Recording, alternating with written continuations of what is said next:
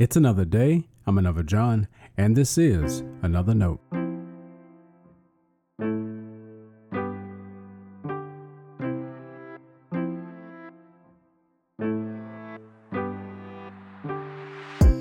Today's edition of Another Note is titled, My Parish is My World.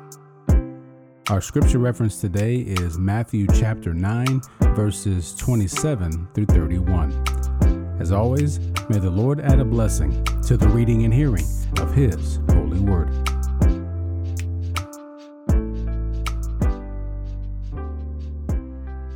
As Jesus went on from there, 2 blind men followed him, crying loudly, "Have mercy on us, Son of David."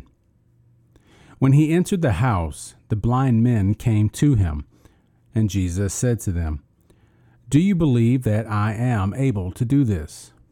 They said to him, "Yes, Lord."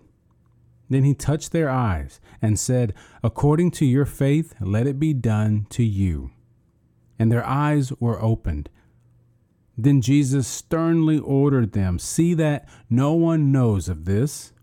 But they went away and spread the news about him throughout that district. This is the word of our Lord. Thanks be to God.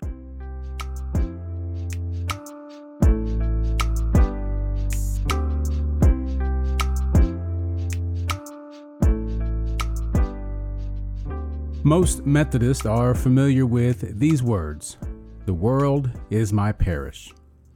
That's a line from John Wesley we've used to inspire global missions and evangelism. While appropriate, it's also good to remember what Wesley meant when he said that back in 1739. His actual words were, "I look upon all the world as my parish." Why did he look to the world as his parish? Because the parishes he had known now rejected him. His preaching pierced the sensibility of church decorum, offending many along the way. As more parishes turned him down, he kept to the field and mind preaching the church detested.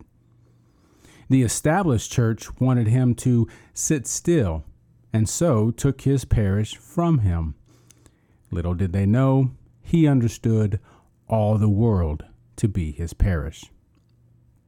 Now, I'm not sure Wesley meant to create a worldwide vision of every Christian going out into the world to preach. I don't believe Jesus did either, and that's okay. We need people to stay where they are to preach Jesus too.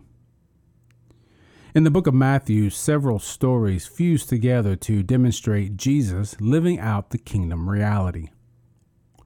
One of those stories says 2 blind men followed Jesus around after he healed a woman who had been suffering from a flow of blood for 12 years and the daughter of a local leader. The news of their healing spread through all of that district. When Jesus healed the 2 blind men, he told them not to tell anyone.